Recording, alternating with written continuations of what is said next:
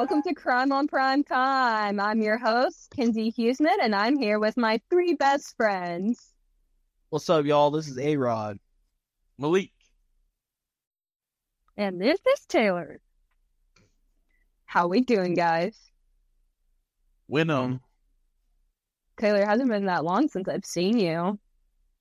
You know. Yeah, cool. Less than a week, I guess. About a week. A week ago, we were out paddleboarding today. I know. And then she left, and I immediately bought kayaks. It was just so much fun. Just cool invite, guys. Yeah. And now we have two blow-up paddleboards now. Oh, really? Like this morning, I found out. Yeah. Nice. Look at us. One adventure, and we were sold into it. If I want paddleboards, I'll go steal them out of our closet here. Okay, well, not all of us work at a university where that is available to us. Okay, so before we jump into the question, I just want to make a shout out to the Beaten Down podcast because they shouted us, which is so awesome. I had no idea that was going to happen, and it made my day, and I was so excited. I was texting my dad. But the Beaten Down podcast, it's 2-3 of these guys, a little bit older than us, just talking about life, what it's like, kind of being in that era where your kids are kind of graduating and you have someone at home, and just what life looks like at that time. So it's like hosted by Daniel Gray, and he's hilarious. And his son is the same age as Carson. So when I was going to all of Carson's sporting events or whatever, that's who like my family would sit with. And let me tell you, he's funny. He was funny listening to in the stands when those kids were playing sports. So give it a listen. Daniel, thanks for shouting us out. That means a lot. So yeah, listen to the Beaten Down podcast. But other than that, Malik, do you have a question? Sí, señorita. So the question is, what do you think the world will look like in 50 years in these three categories, government-wise, socially, and technology? You can just do the United States if you don't want to go all worldly with it. Makes it easier. Here's the thing. We're recording this podcast early in the day because that's what worked for today's schedule. So we're just drinking coffee and not alcohol. So therefore, this question's really tough. This early in the morning. Huh? Ready to get this deep. I am. I already know how it can look. Okay, hit us, A-Rod. I think the whole world is going to be trying to recover from World War III in the next 50 years. Okay, fair enough. That's how I feel. I feel like we're going to have a big old recession too. The world's just going to be repeating itself, man. And I feel like struggles are coming for the whole world, not just the U.S. See, that's what I'm talking about. That is depressing at like 10 a.m. But that's what we're looking for. Like, that's what, like, all the signs are leaning towards, Kins. You know, that's why I don't like to think about the future. But I think we're going to be trying to recover from World War III. Yeah, after war, people come together. This is true. That is a valid point. And You know, technology is going to go through the roof. You can't even fathom what's going to be here in 50 years. oh my, we already Technology side. Yeah, we already have Chat GPT. That's gonna be out of a job. We were born to now, all the changes. And that was only 25 years. Think about the next 50 years. Let's be honest. We might not be alive in 50 years. We'll be 70-something. Well, so that's a valid point as well. I mean, that's Really has gotten depressing. that old. 70's not that old. Huh? Okay, the older I get, the more I'm like, 70's not right. 60's not that old. 60, 65 is the cutoff limit for me. I hate thinking about the future.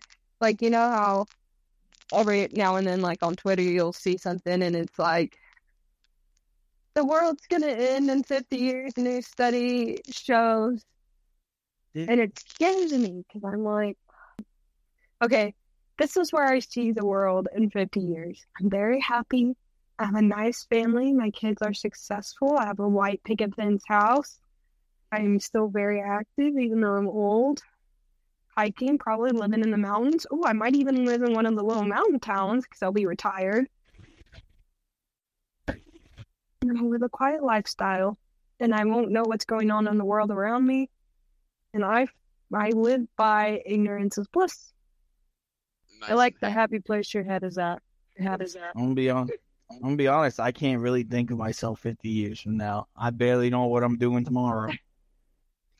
Okay. Here we go. Talking about what the world will look like in 50 years. Sure. Unless Taylor has something to add. I know that you love these questions. Yeah. Oh, yeah, my favorite question ever. All right, guys, put my input in on the technology side. Government, no idea. Haven't really thought about that. Like Kenji said, I don't like to think about all that. I have anxiety enough, and like in the present things give me anxiety enough. I don't need to already be thinking about the anxiety that I might have in 50 years playing the worst case scenario game in my head. I do it every day. Okay. Let's recap the episode, shall we? We watched Law & Order, Criminal Intent, Season 2, Episode 11, Baggage. Now, what did y'all think of Law & Order, Criminal Intent? Not a big fan of it, to be honest. Really? Yeah. I'm still an SVU guy, but it was alright. Yeah. Dude, Mariska, I saw a video of Mariska Hargitay. How do you say her last name? Hargitay, yeah. She went to the Taylor Swift concert on the Eras tour. Isn't that cool? That's how cool she is. I didn't know she was a Swiftie. She's a Swiftie. Okay. I liked Law & Order Criminal Intent. It was probably one of my favorites we've watched in a few weeks. I like that it cut out all the bullshit and it was like start to beginning, we're just talking about the case. I learned nothing about the other characters. I like that too, that it was just the story. Yeah.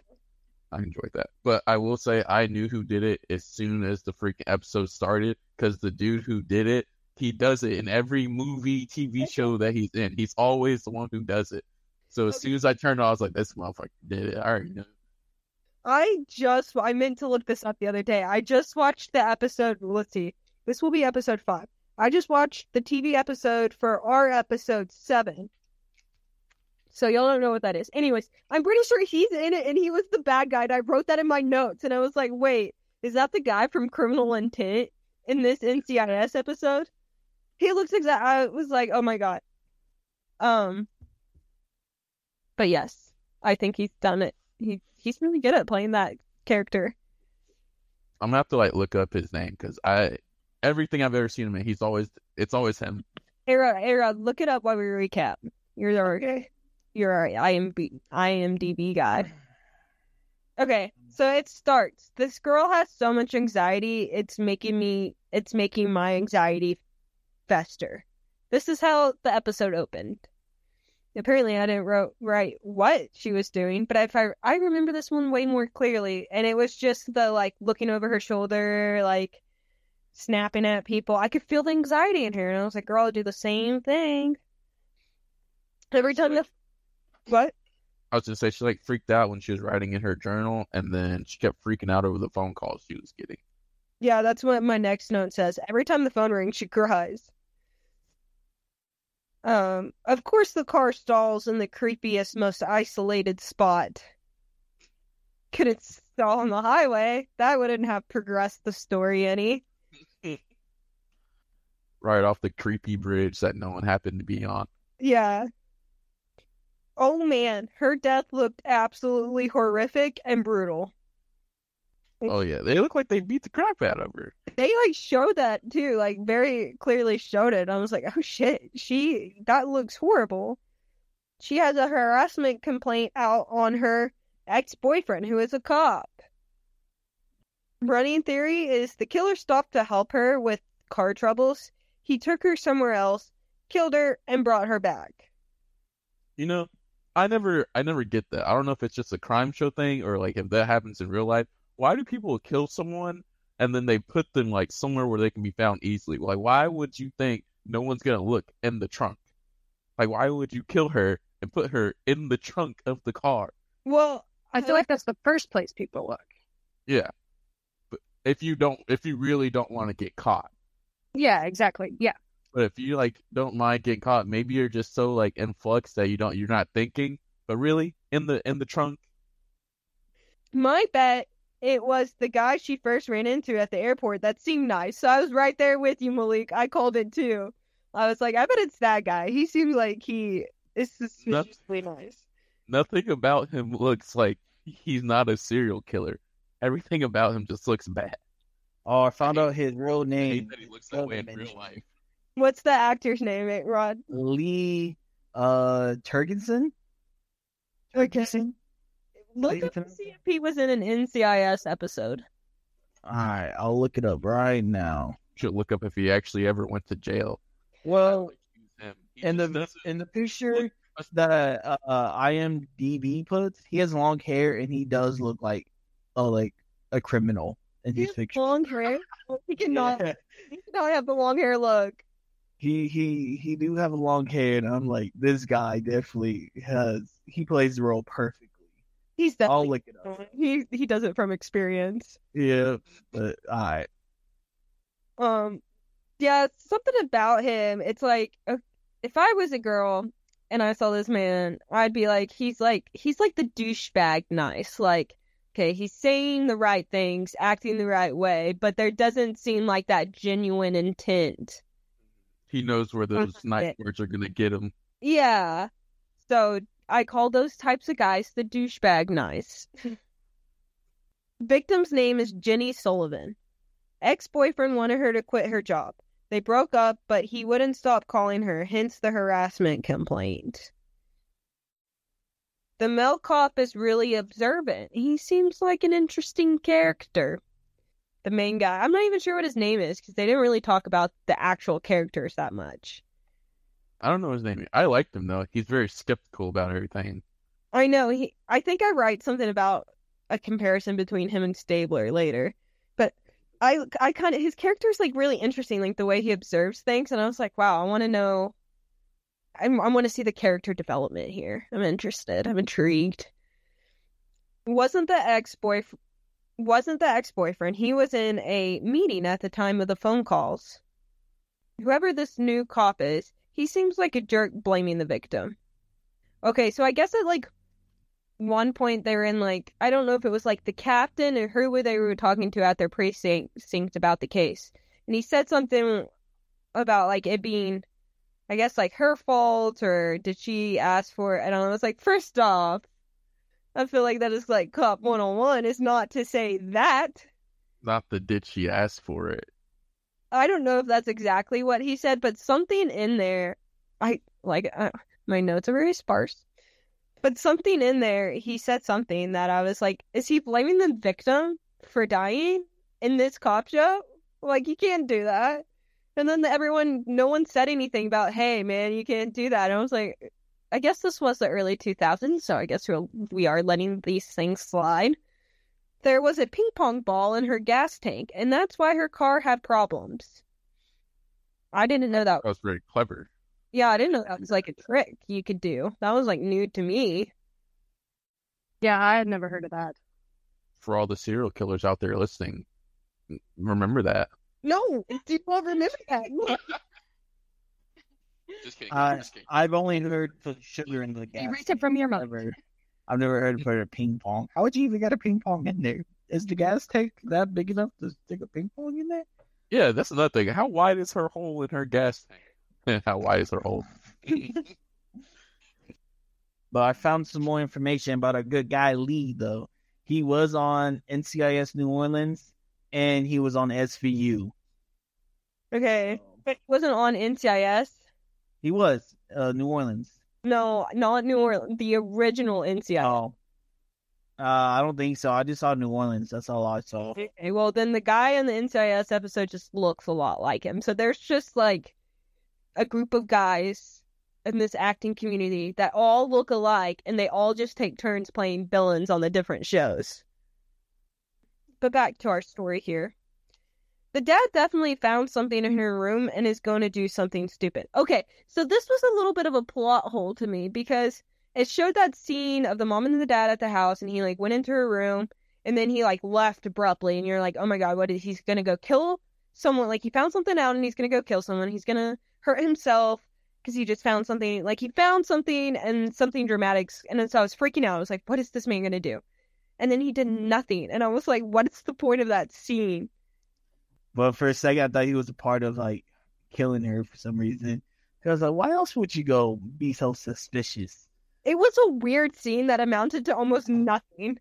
Yeah. Yeah, I thought we were gonna take a turn and he was gonna go kill someone. I thought so too. One of the airline guys. Yeah. Coworker, because that's where her car had to be sabotaged. So that's what they think it's a coworker because that's the only place that could throw a ping pong into her, the ball into her car. Glow stick comment hinting at the glow stick found in her locker. I guess like he was talking about the glow stick with the guy, like, oh, where did he... And then he found it in the locker. Yeah, they try to like get her to go to a strip club, so they like mess with her about that, right? And something about like they do something with the glow stick at the strip club, and they're like, you could do that too. I don't know. They found like she put like cardboard behind the vents on her lockers, and they also realized like her locker was also freshly painted compared to everyone else's. So it's like, suspicious? I think so. Jenny filed a harassment complaint at work, but they told her she was sensitive.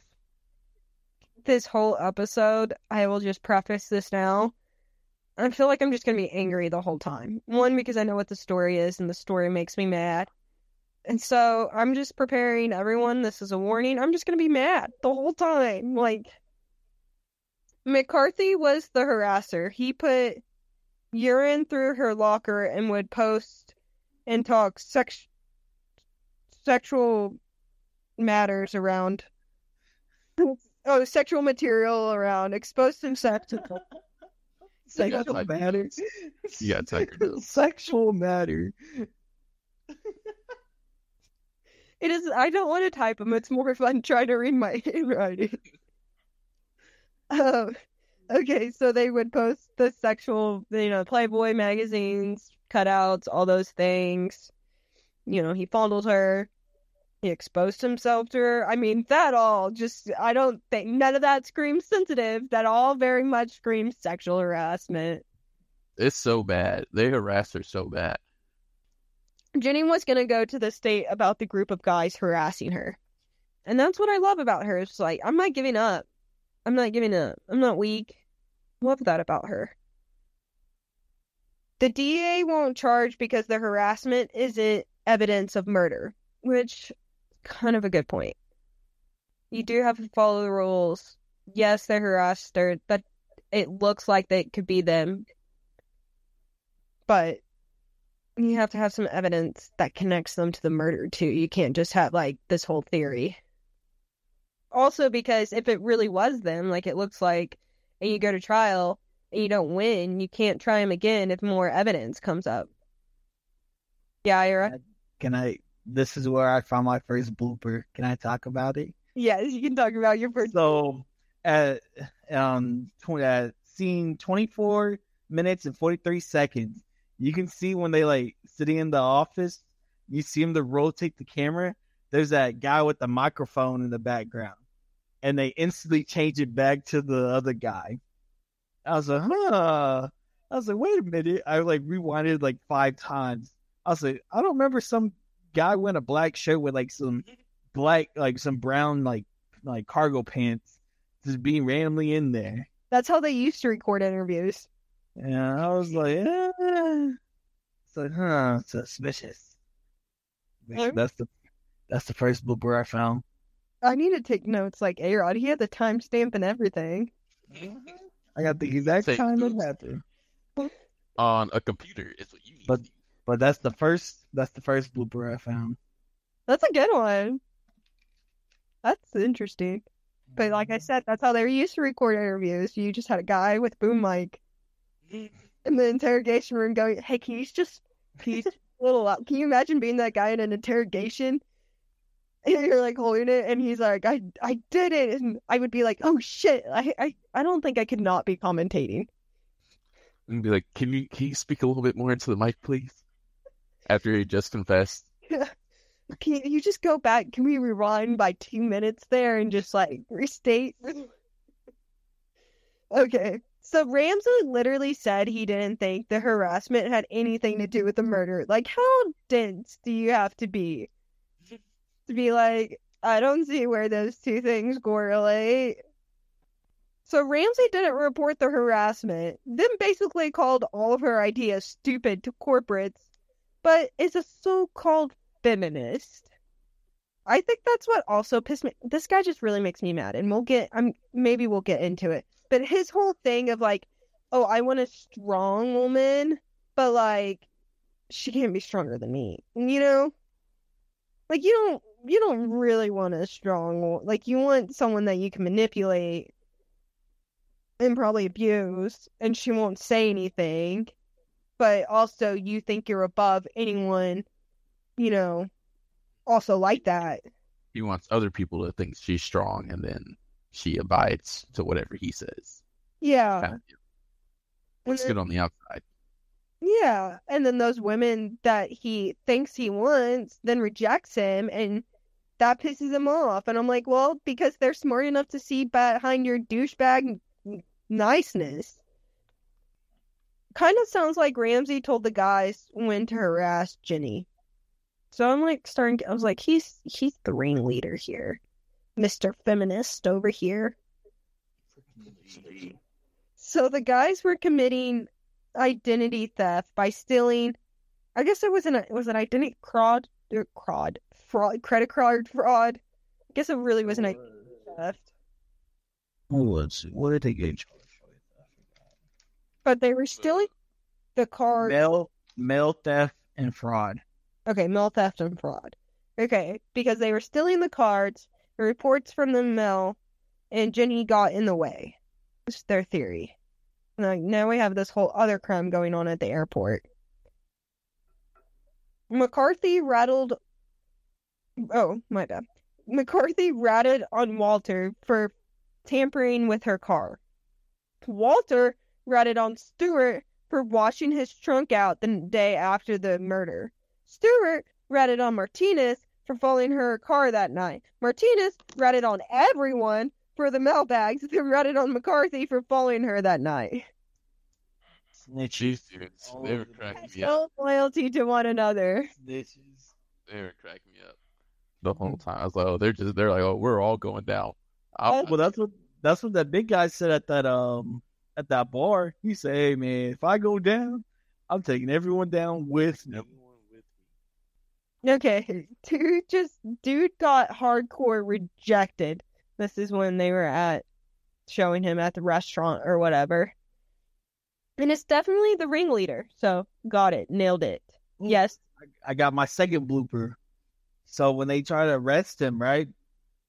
Obviously, like, you hear the clacking of, like, the handcuffs going around the wrists, right? Locking in. Well, when they're walking away, you see his arms behind his back, but he's literally just holding on to the handcuffs. Literally, I got it at 34 minutes and 20, I think that's 29 seconds. His hands are just in the little circles behind his back. They're not actually in handcuffs. Hey, I like how you be paying attention, my boy. Yes, sir. I don't be paying attention to the story, but the little things. Little things, the details matter. I kind of like it. Look at your own criminal intent ass. Yep. Dick Wolf, the producer of all those shows, he's going to be calling us up like, can y'all cut it out? Can you stop? All right. So they were selling the cards to the Russians. Why? Just keep that shit for yourself. The goddamn Russians, man. Oh my god. This dude is the biggest douche. Lies about how successful he is and still can't get a woman and probably thinks it's her fault. even lying, he can't get the woman.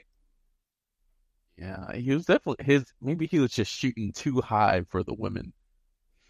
Because I feel like no matter how much he stole, he can only like pretend to be so successful. You don't have that much money.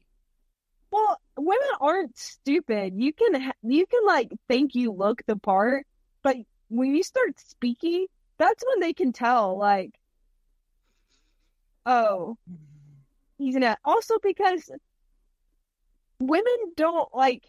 Okay, I guess I shouldn't speak for all women, but like rich people, they don't tell you they're rich, you know? Or you don't want someone that sits there and like flaunts their money. Like, yeah, I would like you to, you know, have money, but I don't want you to sit there and tell me like, oh, I have all this money. Oh, I have this. Oh, I have that. Like, that's like a total turn off to me. Probably. Like I said, I feel like those women like were looking more for like millionaires, and he definitely probably, no matter how much he pretended, he was not in that class. No, you can't fake it. Once you open your mouth, it's over. Like, you have to be a really good liar or know, like, have some connection to it where you're at least, like, on the outside of it and know how those people act to get into that world. I think it kind of takes some, like, training. You can't just be like, oh, I got a nice suit. Let me go act like I'm rich. And get away with it. You're not going to say the right things. You're going to come off like a douchebag, like he was. Okay, so... Does this guy hate women or not? I'm confused. See, this whole thing, I was kind of confused too, but then it's kind of like the reverse of, I guess, what most men want. He wanted women that didn't want him. So he liked the chase, I guess. He didn't want to. You think so? Yeah, I think he liked the chase because he didn't like it when they rejected him and stole their shit. See, he didn't like being rejected, but I think he liked like the act of chasing them, because Jenny supposedly at the end like likes him, or allegedly liked him, but that's too easy for him. Yeah. Do you think he has like sort of a kink where he likes women that don't like him on purpose? Yeah. Mm-hmm. I don't think that's just a him thing. I think a lot of guys are like that. Yeah. Mm-hmm. I just don't understand why that would. But, you know, I'm not kink shaming, but if that's what you're into, I hope that works out. I don't know if I would call it a kink, though. I don't know. What is it? I don't know. That's just their preference, man. They just like the chase. They like the chase. Yeah, but if the chase is what you're about, then, like, how do you then, like, it's either going to end one of two ways. They're going to reject you, or they're going to start liking you, but that's going to turn you off because you like the chase. Exactly. Then so how do you find happiness? We're talking about the mental of cheaters here. Is what we're getting into. Oh, you're right. Cheaters, like, they like the chase, but then when the chase is over, they got to go chase something else. So they cheat. Oh, he definitely would have been a cheater if he had a wife. Okay. So he steals from the women that reject him, ? A total loser! ! I really hated him. I kind of hate him more than, like, the straight up, like, I'm a killer, or just kill for fun. I hate him more than I hate that guy, just because in his head, I've always said this, I would prefer, like, frat guys or guys in college. I always preferred if they were a douche and they knew it. If they were a douche and knew it, we could get along. I mean, I'm not to say I would have gone out with them or whatever, but I could respect it and we could get along. The guys that really pissed me off were like douches and, you know, not great to women, but then we're like, no, that's not how it was, and trying to defend. I'm like, just own it. If you just owned it, I would have like more respect for you than like this. But now you're really pissing me off because you think, one, you're the victim or you're a nice guy, when clearly you're like doing the wrong thing here. And that's when I hated those guys more than I hated the ones that were like, yeah, I'm a douche. I sleep, I you know, this or that. This is personal for Kenzie. She's getting red. You said deep for her. It's not a story. It's her real life. I told you this would make me angry. And it's because the guys like this guy are the ones that piss me off the most. Okay. This cookie thing confuses me. Oh, wait. they were for Ramsey because she had a crush on it. So the whole thing, when they were like trying to figure out where the cookies played a role, I was like, why is this such a big deal? Why is this cookie thing a big deal? I still don't think it's that big of a deal, but I guess it just proved she had a crush on him. And then I wrote arrogant asshole with a lot of like question or exclamation marks. This guy cop is so calm, and his calm it's scary because he's not like Stabler, where Stabler just gets mad and is like the tough guy and just gonna throw him against the wall. This guy is very calm, and it's very alarming, and I would confess anything to him. Oh, he's kind of creepy. Yeah, I could see him turning and becoming a killer. He kind of did too many hands motion for me. He was like, but she cooked you the cookies, so she liked you. I was like, hey man, don't be pointing those fingers at him. He kind of gives off like a Dexter-y vibe. Yeah. Anyways, that's where my notes stop. So, I guess that guy went to jail. I wonder if like because at the end, wait, hold on, where are they going with this? I wonder if it's like a mental disorder for what he has, since like no, it's called a douchebag. He's just straight up douchebag. Rejection. Because she likes him, but she likes him for him, not the guy that he's always trying to be. And then that kind of pisses him off. Is what they like try and get at. Is what they try to get at the end. So I think the other thing was like, I took it as she liked him, and he might have liked her, but she wasn't the ideal woman, successful, big business, corporate woman that he wanted. So he didn't like that he was having actual feelings for one of these girls that didn't match his standards. And it pissed him off that she would even think that she was in the realm of him. That she even had a chance. That's how I took it. I didn't take it as a mental illness. I took it as a douchebag that was like, I'm too good for you, and you should know it. You think you have a chance with me? You should see the women I go out with and where I go, because I steal people's money to afford it. Does Ken know this is not a real life thing? The real life story Ken's gonna tell us her life. It is a real life case, A-Rod, and I'm about to tell you the whole damn thing. But this is based directly from an actual case. And so I'm just going to get more pissed off through this whole thing. I warned you up front, and here we go. Taylor, are you there?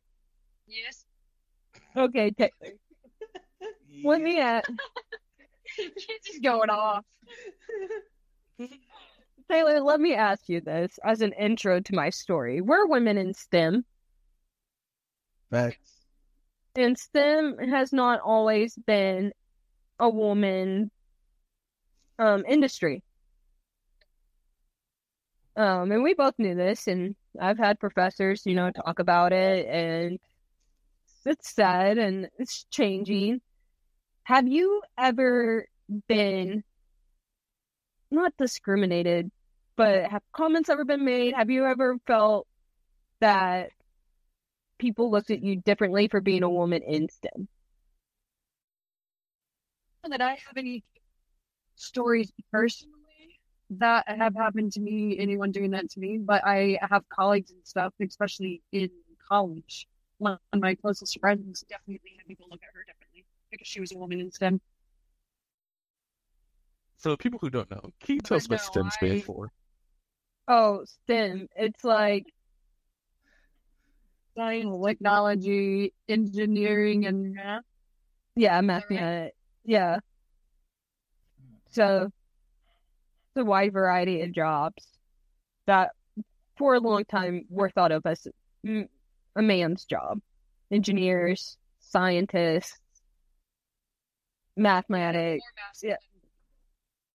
But now it's not so much. It's pretty even now, I would say. Yeah, pretty even. I work with just as many female engineers as I do male engineers. My job. My company has more female engineers. Well, I guess not my company. My office has more female engineers than male engineers. Yeah. So, I haven't experienced in STEM. The only thing that's ever been said to me is when my boss told me I wasn't pretty enough to quote unquote model or get the clothes. But that wasn't really STEM. You weren't pretty enough for what? This is like your college days. At college, I worked at a local pharmacy that was also a boutique.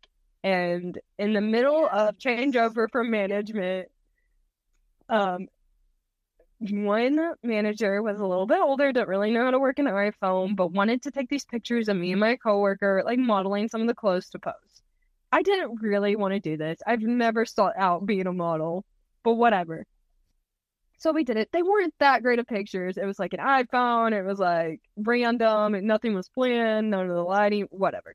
The pictures come back, and the new manager was like, looks at them, and then calls us into his office, and was like, "Listen, these pictures aren't good, and I don't have time to put y'all in high heels and fake eyelashes to make them look good." So then insinuated that it was us that made them look bad. Oh, there, Kenzie was heated. I was so mad. How do you say that to someone? Oh, my stomach hurts. I was like, I didn't know high heels and fake eyelashes are what makes or breaks this picture or my beauty. Sorry. And so then he got every other younger woman working in the pharmacy and then a couple of sorority girls, and they had an actual photo shoot with professional photographers, professional lighting, and invited everyone in that age range except for me and the other coworker. Damn. So there you go. But other than that, I mean, I've worked a lot of jobs. So I've definitely had like bosses that have said things about looks. I've worked at golf courses and older men saying, and as a lifeguard and older men saying things. So it's like a thing that women, for the most part, deal with, right? And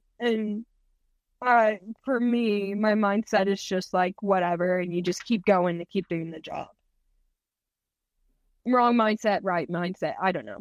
But when I started looking into this real story, I had never felt so connected or empowered or like, oh my gosh, I want to know her or idolize someone from a true crime story, as much as I felt that towards our victim in this story, Susan. Oh shit, I meant to look up how to say her last name. 1 minute. We got to pull out the little player thing.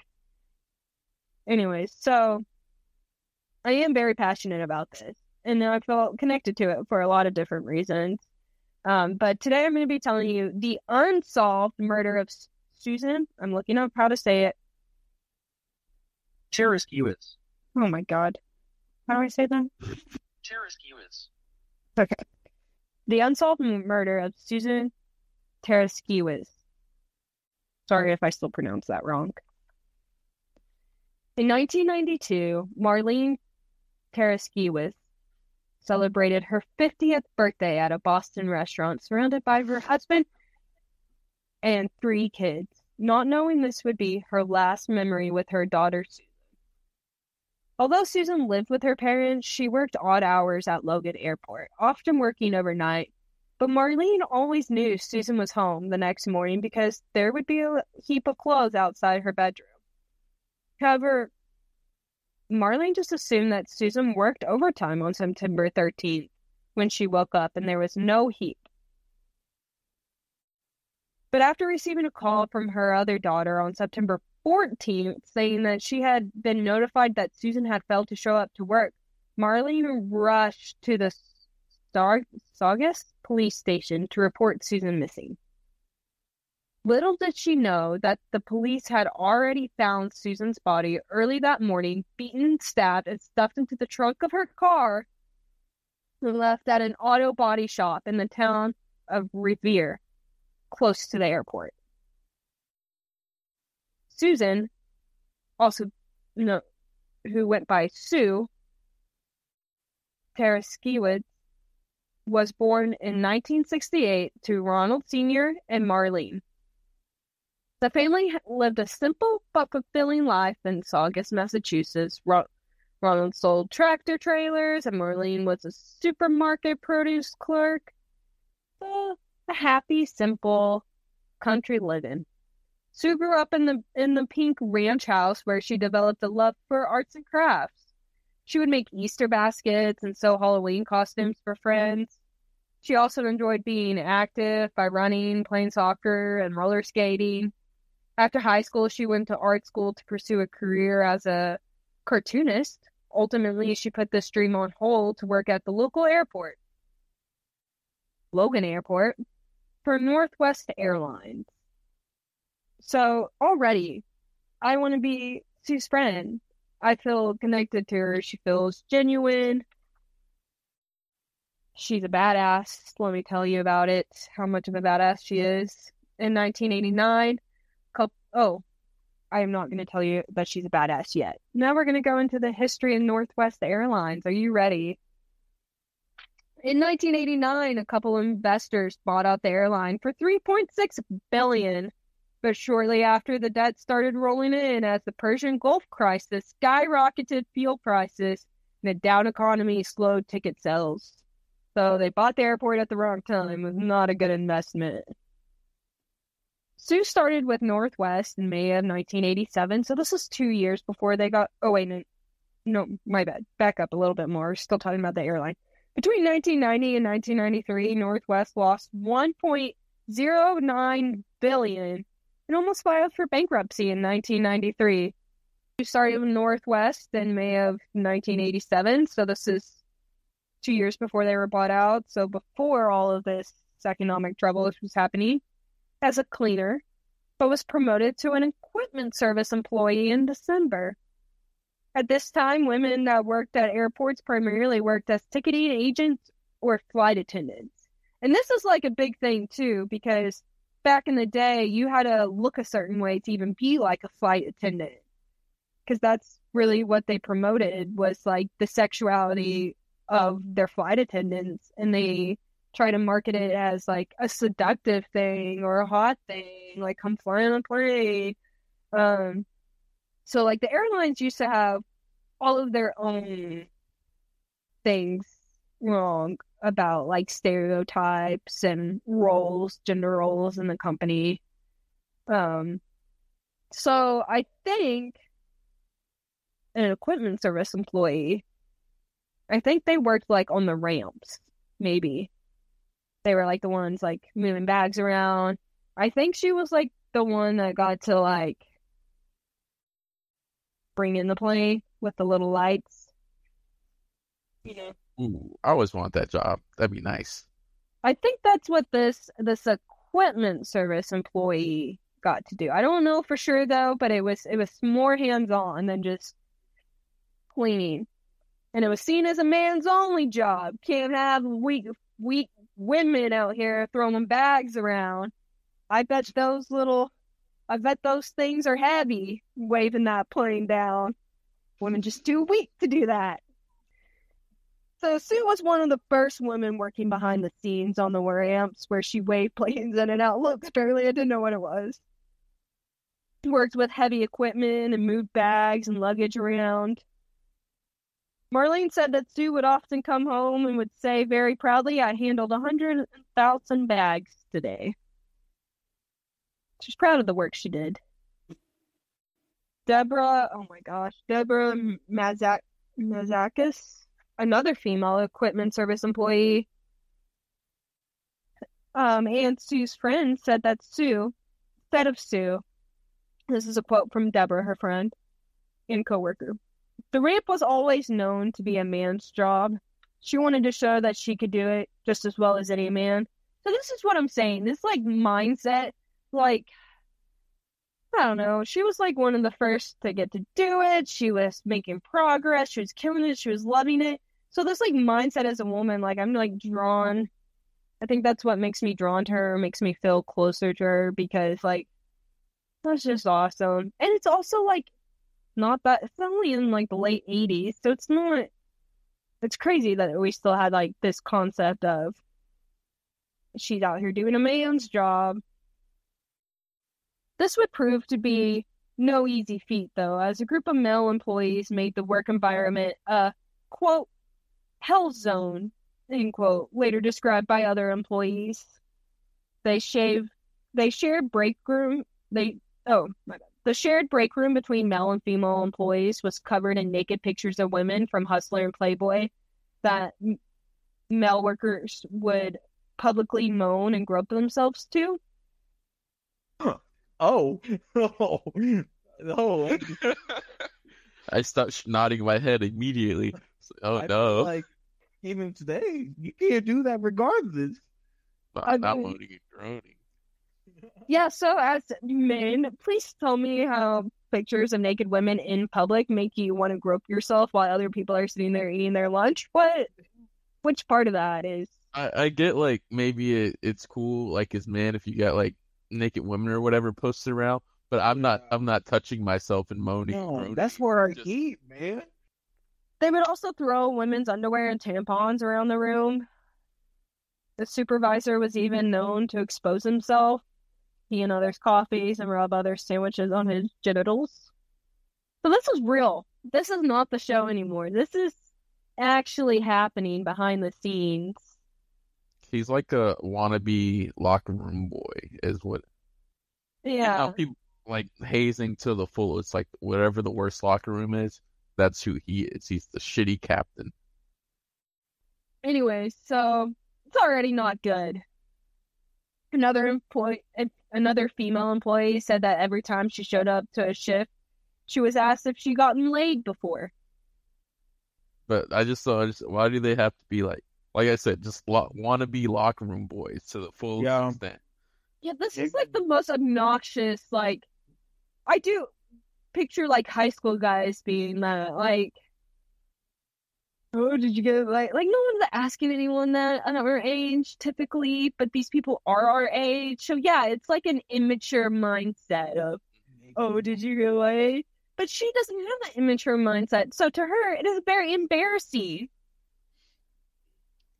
In February of 1989, Sue started recording all the instances of harassment she encountered at work in a personal journal. She kept detailed records, and that's how we know most of this. And affidavits afterwards, an investigation afterwards.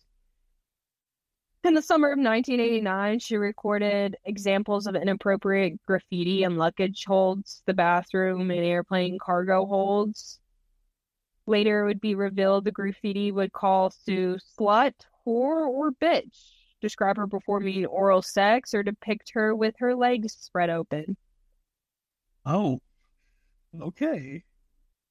Sue reported this to Northwest Management, who sent out a memo warning against sexual harassment and graffiti. So basically, like, hey guys, don't do it. Don't do it. Come on, you know better. But other than that, they did nothing. In April of 1989, she described an incident in which coworker Robert Brooks was so mad that the Boston Bruins lost, he picked up Sue's radio and smashed it to the ground in front of the other coworkers. Not the Bruins. Not the Bruins. Sue confronted him, because she's a badass, about buying her a new radio.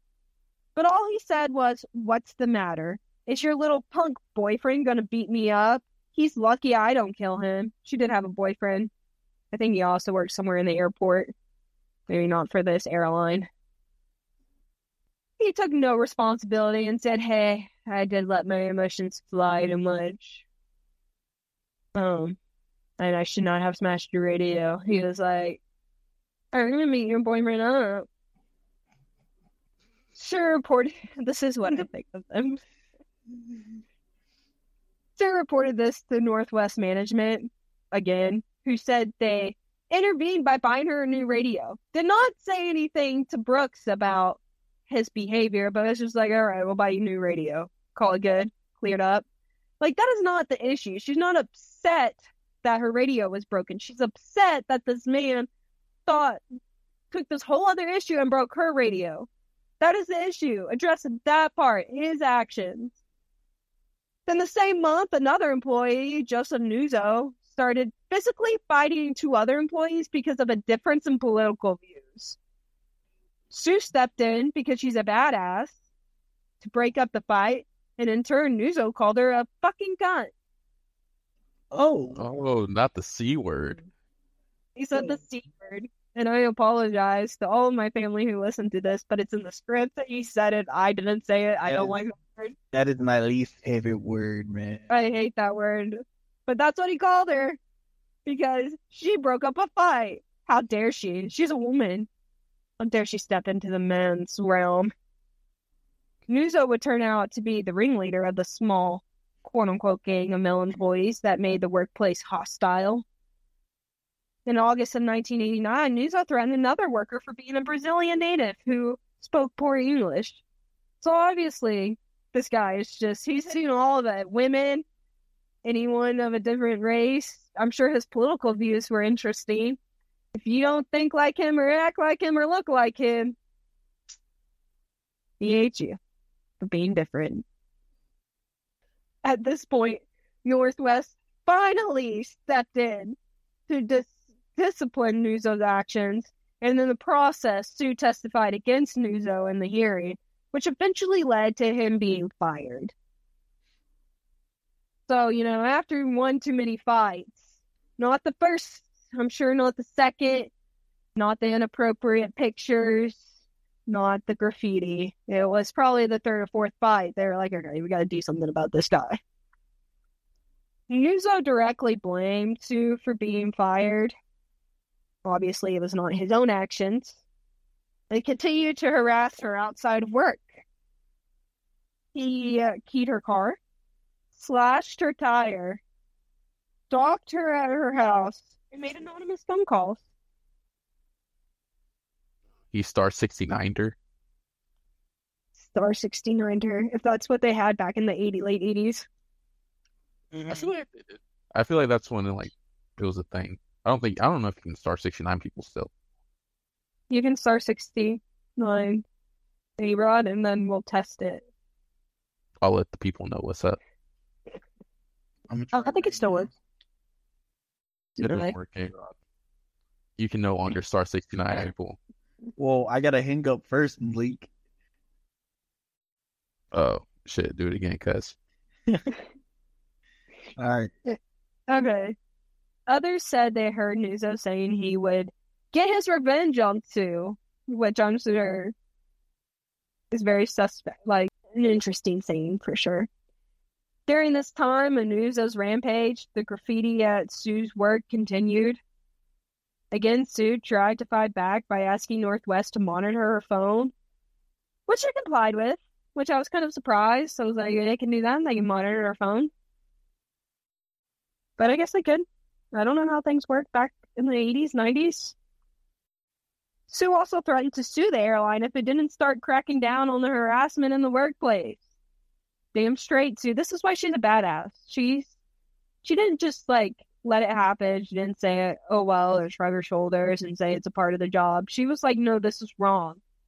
This is wrong, and I'm going to keep telling management, and I'm going to keep talking to the airline until it's fixed. And that's what really drives me to her, because that's brave. Because, I like to think I'm brave, but all the times in my workplaces or experience, I always just shrug my shoulders and, whatever, it'll go away, or it's part of the job. And she didn't do that. It is brave to fight back this much. In November of 1989, another employee reported to his union that a pistol target with 11 bullet holes was taped to the fridge in the break room with his name on it. Ooh. That's a little extreme. That's a little much. Yeah. I don't know why this particular employee, maybe he was from a different country.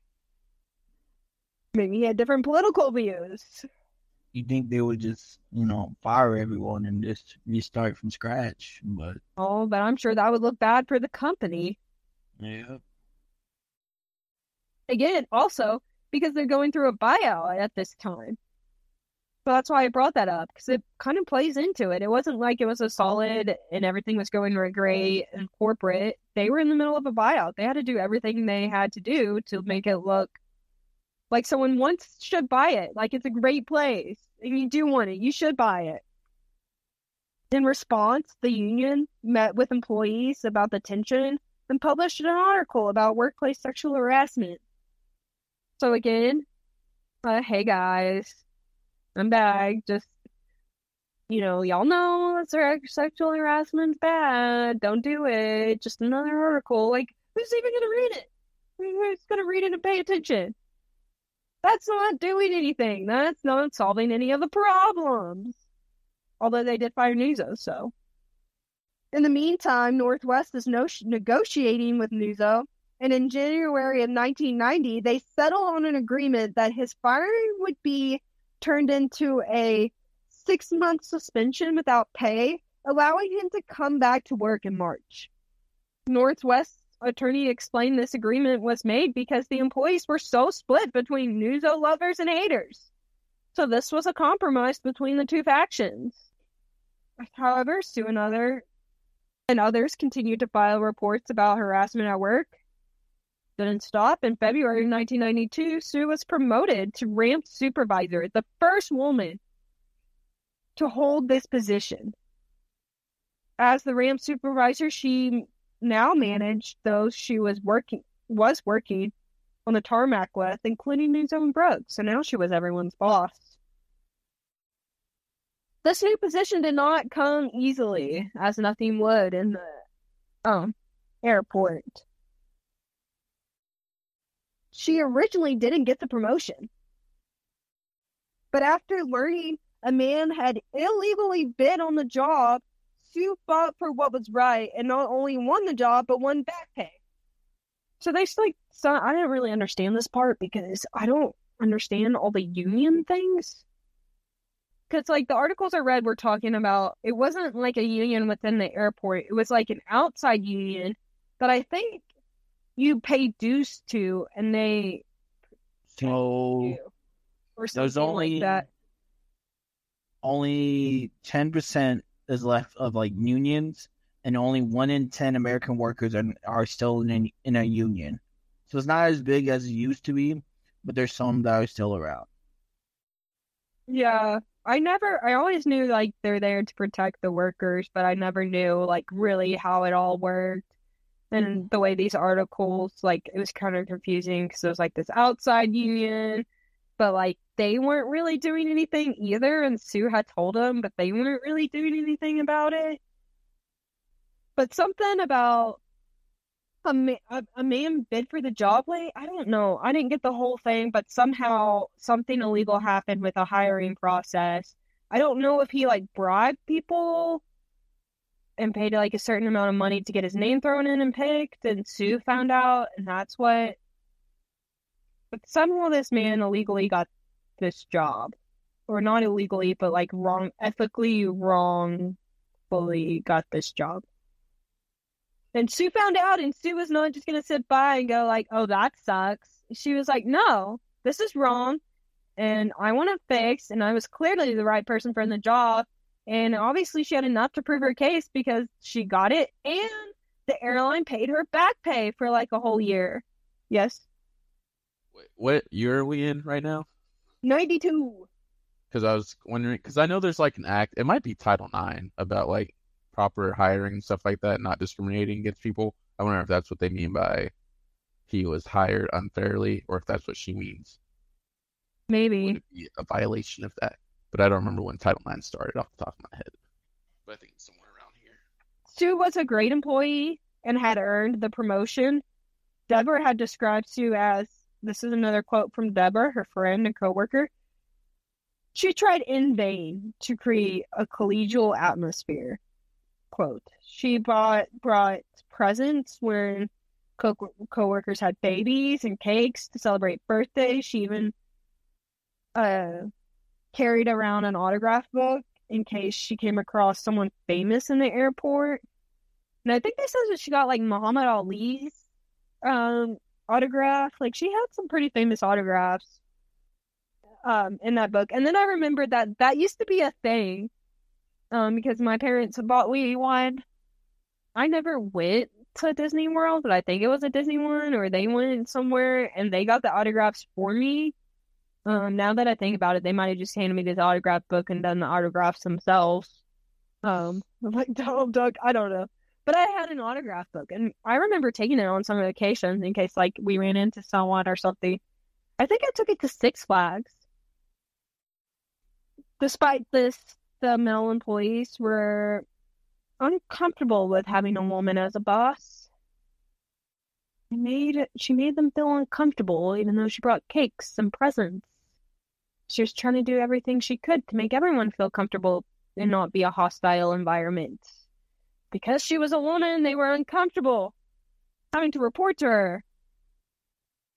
In the summer of 1992, Sue reported that she found a picture of a coffin with her name on it in graffiti in a public bathroom.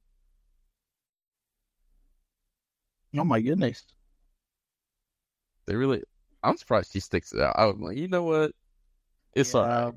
I would have been long gone, to be honest. This is why she's a badass, because I would have to. I think any other person would have, but she was not going to let them bully her out. She was not going to let them win.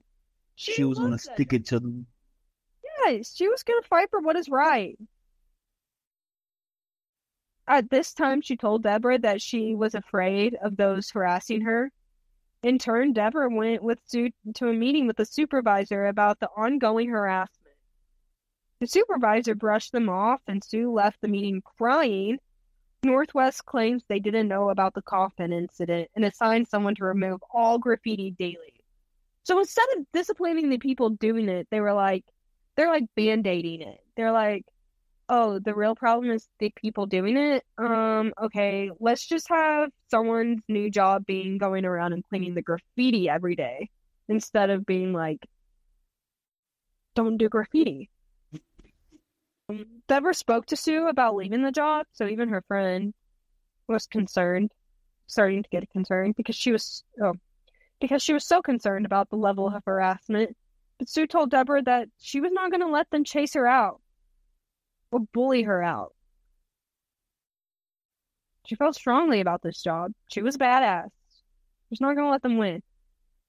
On September 12th, 1992, Sue was heading in for her 11 p.m. to 7 a.m. shift when she bumped into her mom. Marlene described Sue as frustrated and patient and irritable. Just told her mom she had to get to work and, quote, I know they're going to give me a hard time, but I gotta let it go, quote. Another employee saw Sue that night and said that, quote, she was not her normally outgoing self. She was agitated and quiet. Around 1 a.m. that night, Sue offered to run and get everyone sandwiches, but she never came back. On Monday, September 14th, someone passing by spotted the pool of blood under the trunk of a car outside the auto body shop in Revere. This is when Sue was discovered. For a while, this is where the investigation fizzled out. In fact, Sue's family had no idea about any of the harassment she had faced at work. So, they found out that she was murdered, stuffed into the trunk of her car. They have no idea that, in their minds, it's like, what? Why? Like, we thought everything was fine at work. We thought everything was good. Who could have done this? They didn't know any of this. Deborah explained, quote, Your parents are so proud of you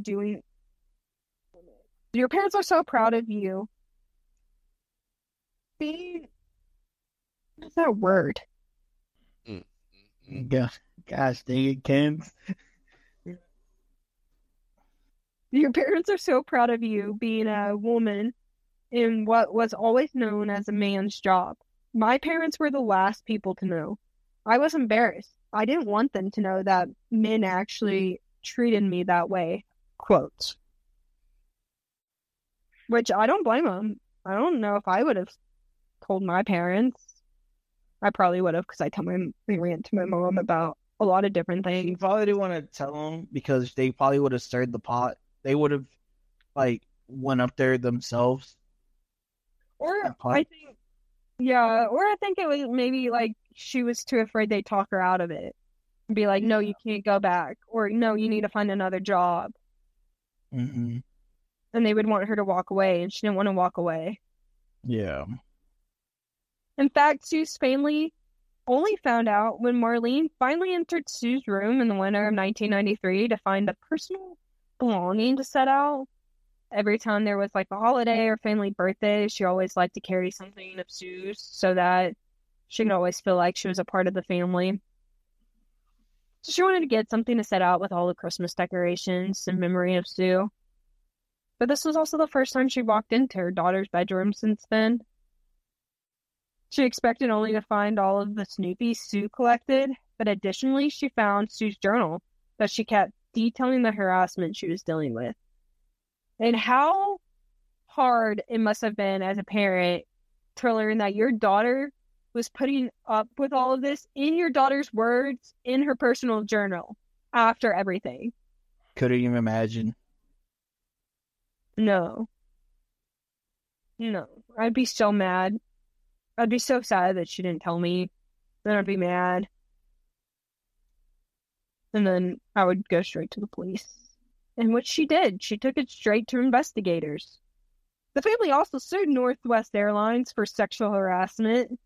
The Massachusetts Commission Against Discrimination, MCAD, stepped in to investigate these claims. She took it all the way to the top. She said, "You're not getting away with this." Good. They found out, or they found that the airline had failed to adequately address the harassment and protect Sue. Go figure. Sending out little email reminders of "don't sexually harass today" apparently doesn't solve the sexual harassment problem. Apparently harassers don't really care what emails say. It's just really... Yeah. Go figure. They also named 3 specific instigators. Joseph Nuzzo, of course, his good buddy Robert Brooks, who smashed the radio, and another guy, Joseph Bertrera Jr. A settlement was reached in 1995 in which the airline paid Sue's family $75,000 and promised a $250,000 reward for information about her death. So they paid the family, and they were like, okay, we'll put up the reward money for the murder as the settlement. Which, I mean, that's kind of Marlene's thing. She didn't really want the money, but she was like, if you fund the information award, that would make me happier. So let's see what 75,000 was at the time. Where are we in 93? Okay. I got it. Go ahead. Did you look it up? Yeah. Okay, you don't get to play the game. Okay, Malik, did you look it up? No. Okay, what's your guess? 75,000 in 1993 is how much today? Yeah. Probably too close, 200K. Okay. Taylor? I would say like 120. Ooh, another good guess. So now I got right. It's $157,454.84. Wow, that's higher than I thought it was going to be. Okay. Both are really good guesses. That was really good. Malik Job, covered it at this game. Okay. So that's how much the family got, was in today's money, roughly $150,000. Plus however much 250 is. But I think that stayed the same. That didn't go with inflation. It's always 250. Because like I said, it's unsolved. So that money's still out there. If anyone knows anything. They also stated Northwest took many steps specific to Susan Taraskiewicz to try to prevent this, and Northwest believes it did all it could under the circumstances. So that's what the company said. They're like, we did everything we could. We did it all. Marlene called the money blood money. The lawyers for the 3 men deny they had anything to do with it. There's nothing that even remotely ties the murder to anyone at Northwest, is what their lawyers said. To this, Marlene said, quote, I just know, I truly feel that someone over at Northwest knows about Sue's murder. I believe Susan probably knew who did it, end quote. But the sexual harassment was not the only motive behind Sue's death. May not have been. They don't know the real motive because they've never caught anyone. Not long after Nuzzo was reinstated, him, Brooks, and Pereira, and 7 others began stealing credit cards from mail that would go through the airport. The group would look through Northwest's computer system for flights carrying more than 800 pounds in mail because credit cards always came in large shipments. Then when the mail was placed in the baggage hold, they would target mail specifically from Sioux Falls or Omaha because these are where the credit cards were processed. They placed the cards in their jackets or socks and took them back to the break room to divide them up. Some of the cards were sold to Fences and Revere. I used to know what the word fence meant in true crime when I used to watch something. That's just like who sells them, right? I believe so, Kinsey. I believe so. I think, yeah, it's like that's fake IDs and credit cards. He's in that area. It's like a drug dealer for credit cards. Some were sold cheaply to other workers, and the rest were kept by the group for their own frivolous purchases. In total, the group stole $7.5 million. God damn. They were doing Back in 7.5? 7.9 back in 1990s. so about 16 mil worth if we're going by the last numbers, if it doubles. Yeah. And the credit card scam became the center of an interagency investigation in 1991. So they were starting to catch on to this credit card thing in 91. Let's remember that Sue passed away in 1992. So they were already starting to investigate 1 year before Sue died. The credit card scam.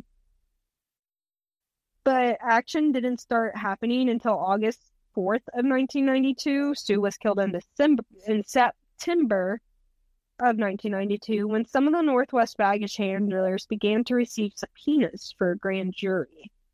They had no idea anyone was onto them. I don't even think anyone was interrogated.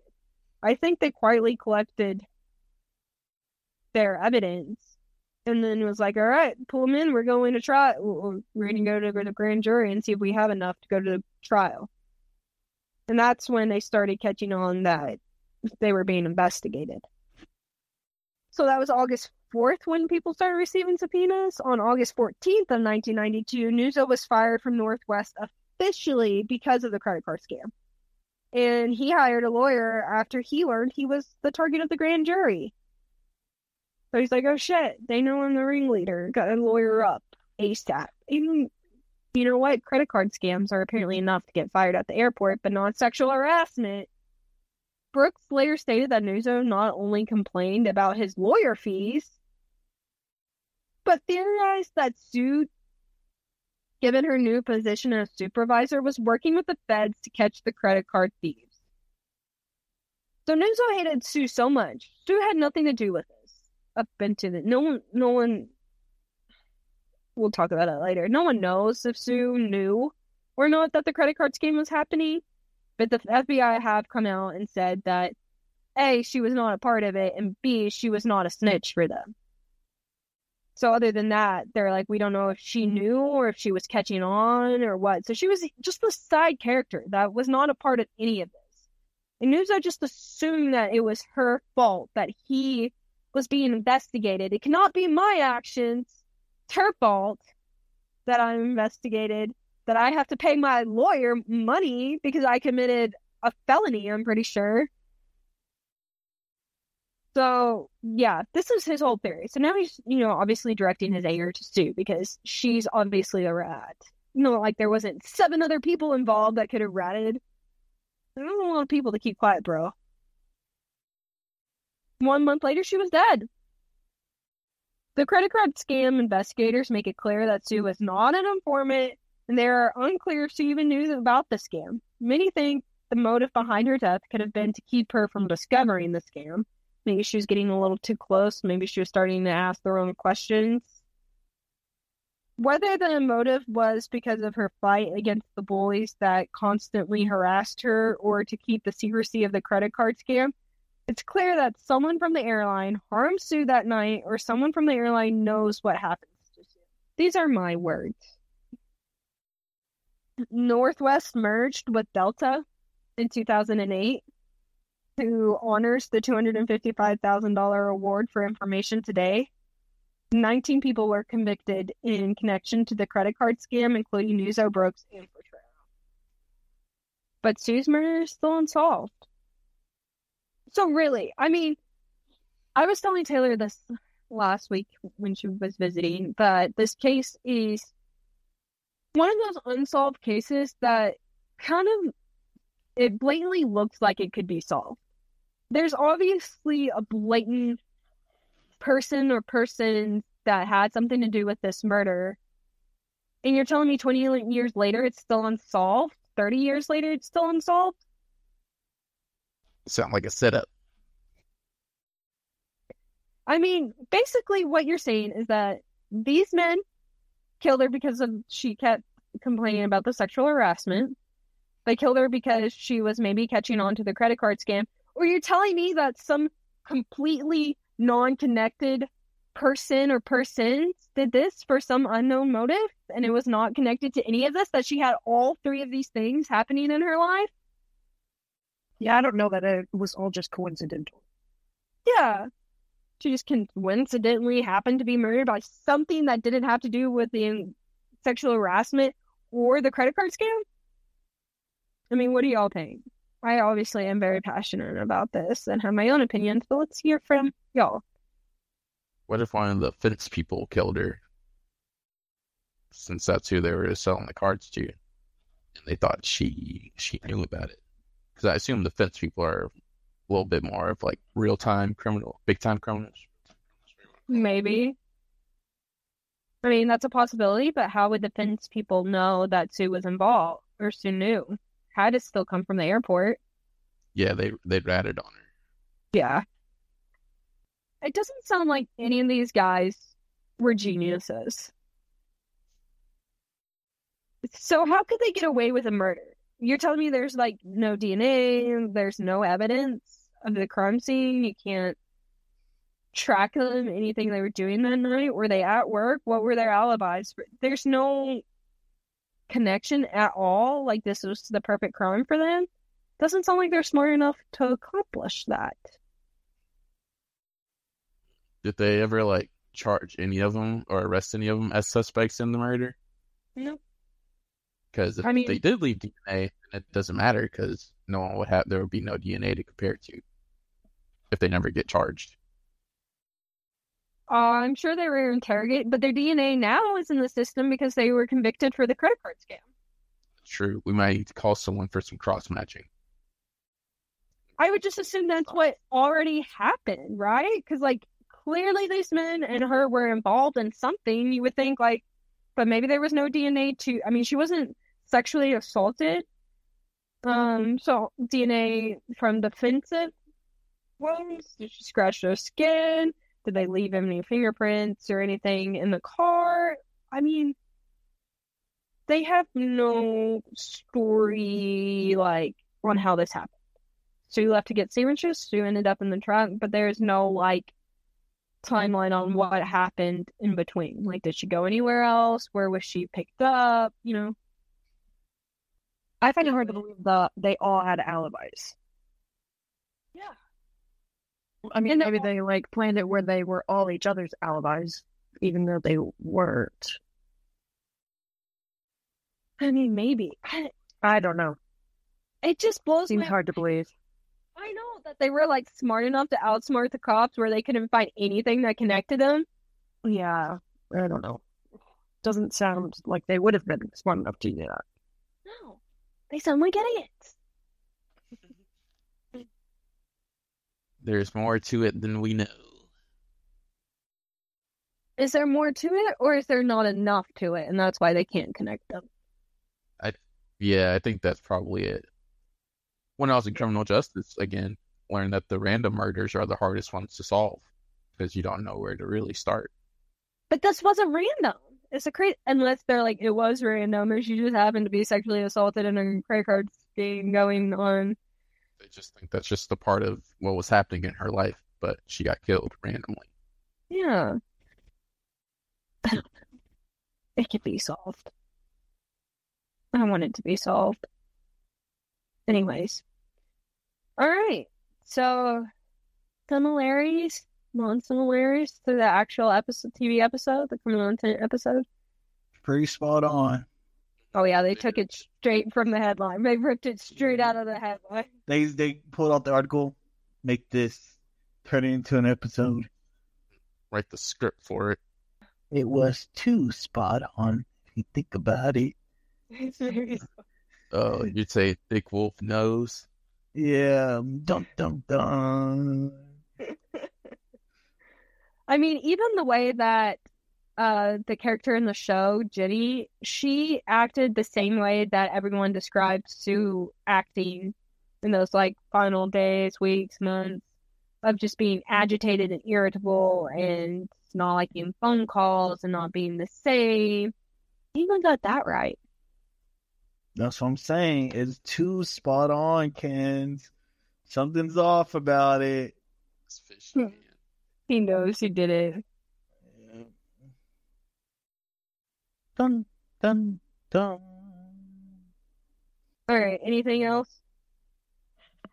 No, not for the show. All right. You ready to announce next week's episode? Hit it. We are going back to our roots with a Law and Order SVU episode. Yes, sir. Season 7, episode 13, Blast. Blast. Yeah. And with that, I'm your host, Kinsey Huseman. This is Crime on Primetime, and we are signing off. See ya Later. See ya.